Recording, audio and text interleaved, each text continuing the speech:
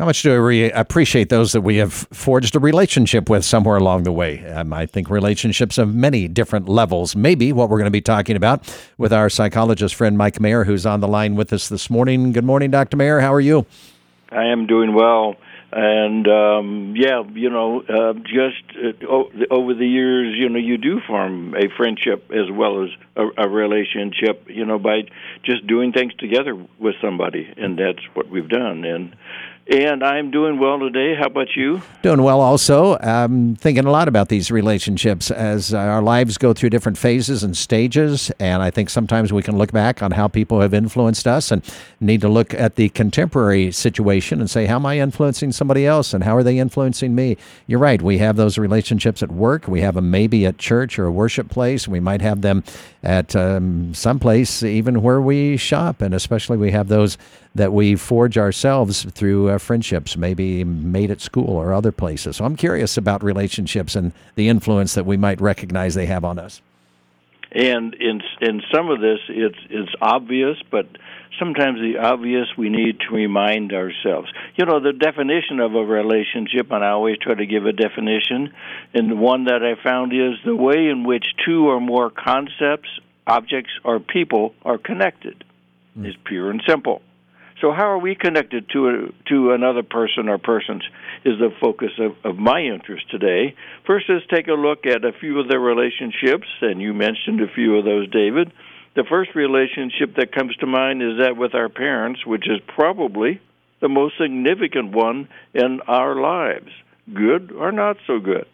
Our parents are almost always the first significant people to influence our future and our lives.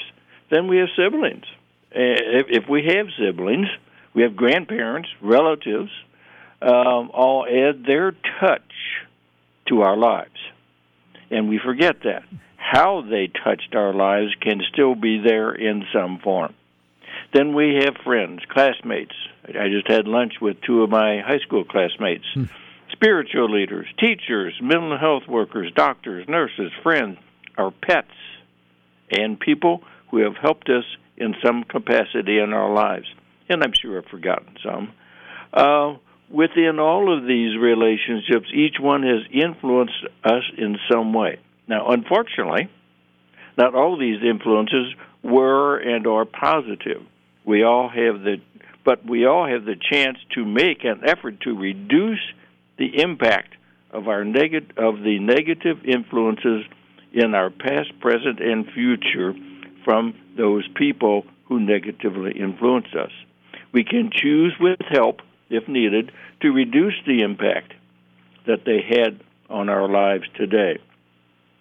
As strong as they may seem, there is a strength in each one of us to find resources to overcome or at least reduce the effects of those negative relationships. There are too many potentially good and healthy relationships out there to lift up our spirits and hearts than to let past and present negativity rule our lives. Important fact. Yeah. Something that we shouldn't forget. The way we think is the way we feel. So let's try to refocus our thoughts to more positive past and present relationships, experiences, and directions. And another question is, how do we ourselves as a parent, spouse, coworker, friend, neighbor, pet owner, an employee or employer, how are we as those people? Do we like the way we treat our children, our friends, our families of origin, our coworkers? How are we as a person in a relationship? What legacy are we leaving as a parent, as a friend, as a coworker, as a spouse? And what quality do we try to exemplify? Are we trustworthy, honest, caring, unselfish, considerate, friendly? Are we who we want to be in a relationship, or could we be better? That's my challenge. Yeah.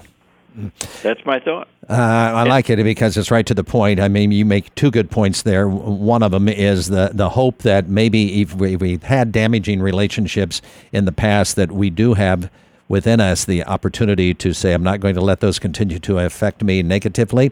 And then also the second point that you were making there about how we do impact others and influence them, whatever relationship we have with them.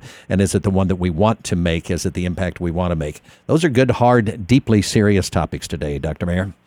Yes, and it's something that we all can benefit from. And just remember, we have the power and the ability to change the way we feel about how the past affected us and how we are going to affect others in our future. It is a topic that is there all the time. We take it for granted, as you said, I believe, earlier in this segment, but it was one worth thinking about, and I hope people will keep relationships, the ones that they've had, the ones that they are still being impacted by, and how they are impacting relationships in mind today and beyond. Thanks, Dr. Mayer. All right. Thank you, David. This is Columbia Morning at KFRU.